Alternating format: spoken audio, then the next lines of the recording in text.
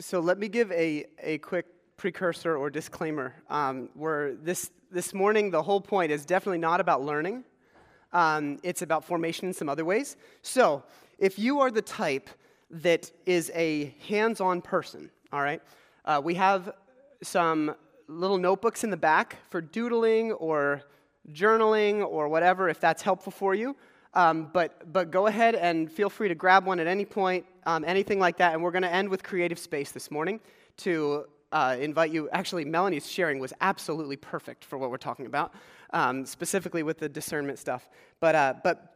So just so you know, if you want to be more hands-on with all of this, then that's an invitation for you to go and grab Hopefully we have enough. They're just little notebooks. Otherwise, just find some scrap paper or something like that if that's helpful to you.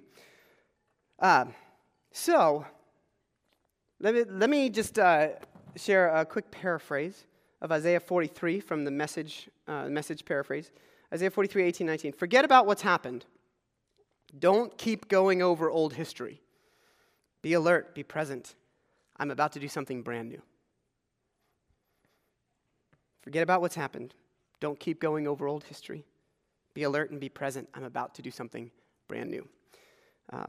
It was a reminder to a people who had been through a whole lot of people pretty far from home, and a people that were on a journey. So now let's pivot to another ancient writing. I'll tell you later. Lady, the gods have touched your mind, resourceful Odysseus said. Why be so eager to know? Still, I will tell you, hiding nothing, though your heart will gain no pleasure from it, and nor does mine. Tiresias told me to travel through many cities of men, carrying a shapely oar, not just an oar, a shapely oar, till I come to a race that knows nothing of the sea, that eat no salt with their food, and have never heard of the crimson-painted ships or well-shaped oars that serve as its wings. And he gave me this as a sign, one I could not miss, and now I tell it to you. When I meet another traveler who says that I carry a winnowing fan on my broad shoulder, never lacking in humility, Odysseus, on my broad shoulder, there I must plant my shapely oar in the ground and make rich sacrifice to Lord Poseidon, a ram, a bull, and a breeding boar. Then leave for home and make sacred offerings there to the deathless gods who hold wide heavens, to all of them and in their due order. In the famous Greek poem, The Odyssey, written in Greece centuries before Jesus, the hero Odysseus is swept away on many, many, many journeys, but in the most recent one for 10 years, kind of fighting a battle that's not his own to fight. He is eager to return to his homeland. And the whole part of this story, he's trying to get back home, and his journey keeps getting disrupted, and he spends 10 more adventurous years on the sea this time, okay? Trying to survive shipwrecks and storms and battles and eventually making his way home. He's seeking peace, and he's seeking tranquility in his homeland. But he seems unable to be able to reach it over and over again. Finally, he gets this mystical message from an oracle, okay? And the mystical message is that his homecoming can and will indeed happen. He's not going to die on the journey. He's going to have another season ahead. But he must make one final journey, okay? And the final journey has to do with the ship oar from the boat that he is leaving, all right? So this oar has become a trusty companion over the past decade. It was his tool for survival on the seas, right? And a reminder of all that he's overcome. I have one here. This is not exactly an oar. It's my canoe paddle. But an oar would be a big wooden long oar that attaches to the side of the boat, right? You know what I'm talking about? The one where you have to go, like this.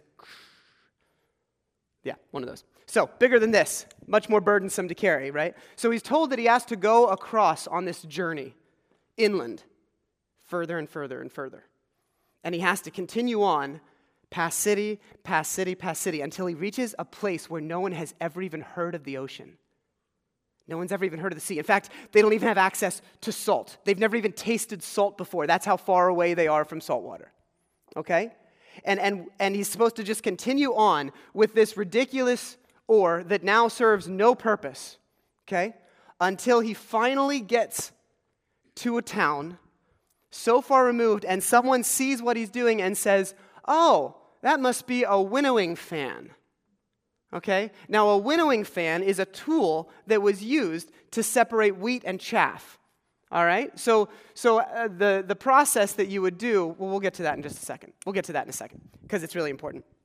But it was what you would use to clear off the chaff or the husk from wheat so that you could grind the wheat up, make bread. All right? Anyways, what happens, right? When he reaches that point, he's supposed to plant it in the ground, maybe bury it a little bit, plant it in the ground, and offer a prayer to his God. And then leave it behind and begin the journey back home. And the journey back home, the next season, will be able to be one of peace. All right? So it's this obviously, like, what an odd task, by the way. Like, what a weird task, and what a great story. But this ore that he has to plant, at one level, it's a loss of identity, right? This living on the ocean and in this land and having these tools of movement, that's been what's defined him. So on one level, it's a loss of identity. Of course, this whole story has allegorical elements all through it, and it's open to all of loads of meaning in each element, and we can interpret it in our own ways, so we're going to. And here's why I'll get to why I'm actually sharing it this morning. But on one level, it's this loss of identity. On another level, it's leaving something behind that's no longer necessary. Right? And on another level, it's embracing a new life and a new season ahead. And yet on another level, it's marking a shift with different values and different significant markers than before. What was critical and meaningful to Odysseus in the past season, and at one time will not be needed by him in the next season of life. He needs to leave behind one of the things that defined him because a new season was at hand, and he would actually have to intentionally place it in order to move on. Jesus is constantly inviting us to this sort of stuff, all the time. We can call it pruning. We can call it becoming new. We can call it being born again. But Jesus is constantly inviting us to work out our salvation, to leave behind what's unnecessary to embrace what's next. And there are times that something that has been a part of our season for so long needs to be left behind in order to fully live into what's next. And there are times when things simply need to be laid down, right? So that our hands are free and new things can be held onto. We're in a new year now. And as much as I'm not really into New Year's resolutions personally, not my thing that much, I am into intentional reflection. And by the way, if you are, that's great. Awesome if it works for you. I am into intentional reflection and purposefully moving forward with Jesus. I am into identifying what is good and beautiful and fruitful in our lives and what isn't worth giving our precious time and minutes to. So this morning, we're going to make space to do just that. We're going to listen, we're going to reflect, we're going to notice what new things God might be wanting us to do or be, what new things God might be wanting to grow in each one of us. Now, I find it incredibly fascinating that when Odysseus travels inland, okay, when he goes inland, I just mentioned it, but someone needs to tell him that they think his oar is a winnowing fork or a winnowing tool. A farm tool, right? They have to tell him and identify it as something different than what he has always identified it as. And again, like I said, this tool is separating the stuff that gives life and energy from the dead stuff, the wheat from the chaff, all right? You know what wheat is, I would assume, but it's a small kernel, all right? Now, what chaff is the loose outer level of the grain, all right? And it's on wheat, it's on other grains, and it has to be separated in a threshing process. At least that's how it was long ago. A process you've heard in the scriptures, maybe you've heard the phrase threshing floor, okay? A threshing floor was where essentially you would take a bunch of wheat that you chopped off, a bunch of stalks, you'd put it on the ground, and you just start beating the heck out of it, all right? And so you would slam it, you'd mix it up, whatever, and the goal was to break it. Actually, the goal was to bruise it without fully breaking it, but that's a whole different story. But the goal was to break it down enough that they started to separate. And then you would do one of two things. You could take, if it was breezy on the outside, you took something that looked like a pitchfork, and you would do this, and you'd toss it up, and all of the grain would fall down, and all of the chaff would blow away, right? So sometimes it's called a winnowing fork. That's why I keep messing that phrase up every time I say winnowing fan. I keep thinking fork because that's the other thing. The other thing, though, is a fan, and a fan is you make your own wind, right? You do this on the floor, and it blows away everything that's not of nutrition, not of life, not of value. So in the scriptures, chaff is often talked about as exactly that, all right? Things that get carried away, these fine particles like dust. So in Isaiah 40, we read, this is about God. He brings princes to naught and reduces the rulers of this world to nothing. No sooner are they planted, no sooner are they sown, no sooner do they take root in the ground than he blows on them and they wither, and a whirlwind sweeps them away like chaff, right? In the scriptures, things that are called chaff often appear as important, and they appear as significant in the world, right? Rulers and strength and power, the rich who exploit others. These all appear to be the real thing, but just like chaff, they're going to pass away. They don't bring nutrition. They don't last. They're not transformed into something incredible and beautiful and life-giving. All right, so what's of value is actually left after the chaff gets blown away, and it's the things of God, not the external markings of power or control or having your life together or accomplishment. Chaff has little value. In the New Testament, we get an interesting statement from John the Baptist, Matthew 3. There's a Daniel passage too. Yes, thanks. And here's just another reminder of how chaff is talked about. And this is the vision that Daniel has. Actually, it's the vision that the king has that Daniel interprets. There's this huge statue. The iron, the clay, the bronze, the silver, and the gold were all broken to pieces and became like chaff on a threshing floor in the summer. The wind swept them away, leaving without leaving a trace. But the rock that struck the statue became a huge mountain and filled the whole earth. So the idea is, listen, these nations and these people and places that we think are the epitome of power, each of those stones, each of the iron, the clay, the bronze, the silver, each of those things represented a different dynasty. They would all not last, but God would. The kingdom of God would. It would overcome these things. It's more powerful. The rest is just going to be blown away. So that's the imagery. Now, like I said, the New Testament, we get this really interesting passage from John the Baptist in Matthew 3. I baptize you with water for repentance. This is John going around telling everybody, hey, be on the lookout and start to align your lives with the justice and the love and the repentance that God invites you to and requires so that you can turn in a new direction. But after me comes one who's more powerful than I, whose sandals I'm not worthy to carry. He will baptize you with the Holy Spirit and fire. Here it is. His winnowing fork is in hand, and he will clear his threshing floor, gathering his wheat into the barn and burning up the chaff with unquenchable fire. Now, we love to put all sorts of imagery on top of this that's not there. BTW.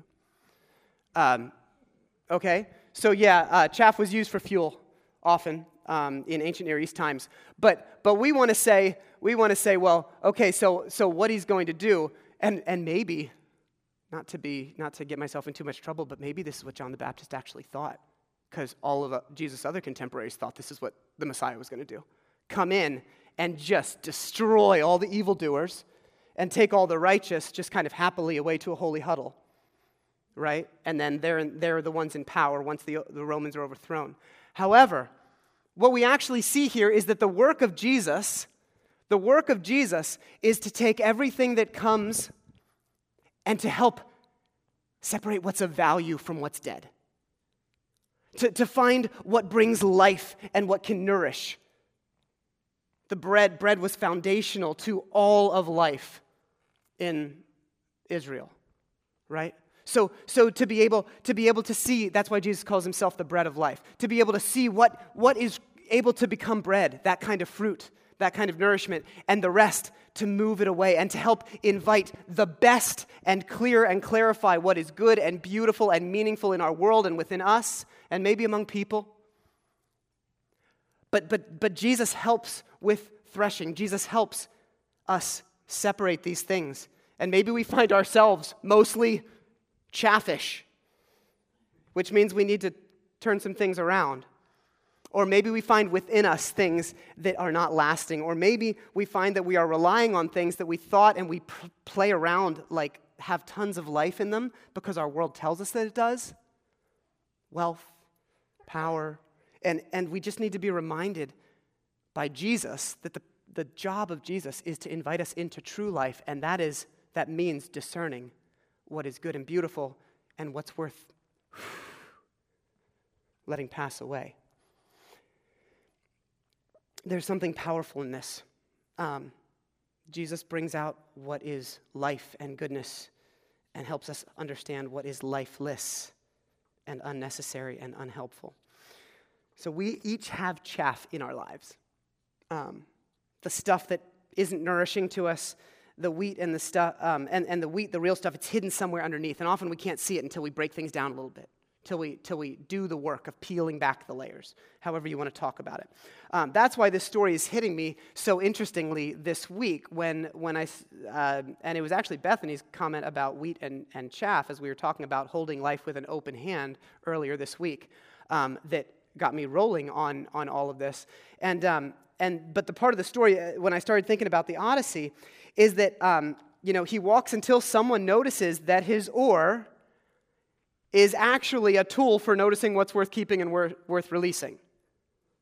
So it's not just a random farm tool that the person notices. They say, that's a tool to help discern what's life-giving and what's dead that you're holding on to right now. Don't miss the opportunity for a little self-reflection here, Odysseus. It's not just that you're starting a new season, but you have a tool right here that is valuable to help you understand what is actually life. What does Jesus want to bring as we put our lens on it? And what's worth truly releasing. What's fruitful and what's chaff. Laying the oar down is not just starting a new season, it's to help him discern. How can what you are holding on to right now be a tool for clarity? Whatever you might be holding on to, how might that be a significant tool to help you see what does or does not matter, to help you discern? What is God speaking to you today? Like I said, it's about listening today, not learning. We're trying to hear the Spirit's prompting and urging and whispering. The writer of Hebrews talks about our journey like this in chapter 12. He says, therefore, since we're surrounded by such a great cloud of witnesses. I love this, and this is open for interpretation. He's talked about all of the people of faith that have gone before. However, I don't think that there's good reason for us to say it's only the people of faith that have gone before. I think being surrounded by a cloud of witnesses is saying that over the course of history, God's people bring encouragement and inspiration. Those who have lived faithfully in the past, and I would go ahead and venture to say those who are sitting within 10 or 15 feet of you right now. Okay? Since we're surrounded, let us throw off everything that hinders and the sin that so easily entangles, and let us run with perseverance the race marked out for us, fixing our eyes on Jesus, the pioneer and perfecter of our faith. I obviously have a special proclivity to this passage because it talks about running. But what I think is fascinating is we only tend to use this and talk about the sin that so easily entangles. But the writer here clearly acknowledges that there's all sorts of stuff that can hinder us. He says, throw off the things that hinder and the sin. Sin is one of is chaff, right? Sin is one of those things that pulls us in a direction that's away from God's heart. But there's all sorts of good stuff that also does. I don't know if Netflix is a sin, but there's probably a line, depending on how many hours a month you end up, cataloging, that might pass over into chaff territory, right?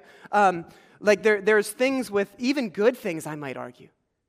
You may find yourself playing so many roles in your life and doing so many good things that you actually don't love any of it. And you need to release some stuff and figure out what's worth holding. And nobody else can really tell you that. Community can help discern, but nobody can tell you that. You have to be in touch with the Spirit enough. And so there's beauty there. But anything that gets in the way of the beautiful journey of what Jesus wants to experience, love, redemption, grace, freedom, compassionate mercy, wholeness, anything that gets in the way of that is allowed to be released. What if the thing that has fueled you for years helping you battle through and survive, is the exact thing that needs to be released in order to peacefully move with God to the next phase of your life? What if your need to prove yourself, which really made you a successful business person or entrepreneur, is now the thing that's hindering you from being fully present with your kids as they grow up? What if the need to make everyone happy is not allowing you to live in freedom and grace as you follow Jesus? What if your addiction to digital connectedness has blinded you from seeing what really matters and is worth spending time on in the next season? What if your cynicism about churches, which kept you vigilant and protected you after having your trust betrayed in a previous experience, is a little less necessary as you step into meaningful, trusting relationships? What if your strength and your ability to be independent, which propelled you to leave an abusive relationship years ago, is not what's needed now as opportunities arrive for loving and vulnerable friendships? What if a black and white understanding of the world, which helped establish your convictions early in your faith, needs to be released so that you can walk with Jesus in the gray and complicated areas of everyday life? What if your ore has been the self-protection of passivity, which allowed you to be comfortable and quiet, needs to be released because God is stirring you to take some risks and start using your gifts in new ways? What's your ore? What's worth putting in the ground and burying a bit to embrace what's new?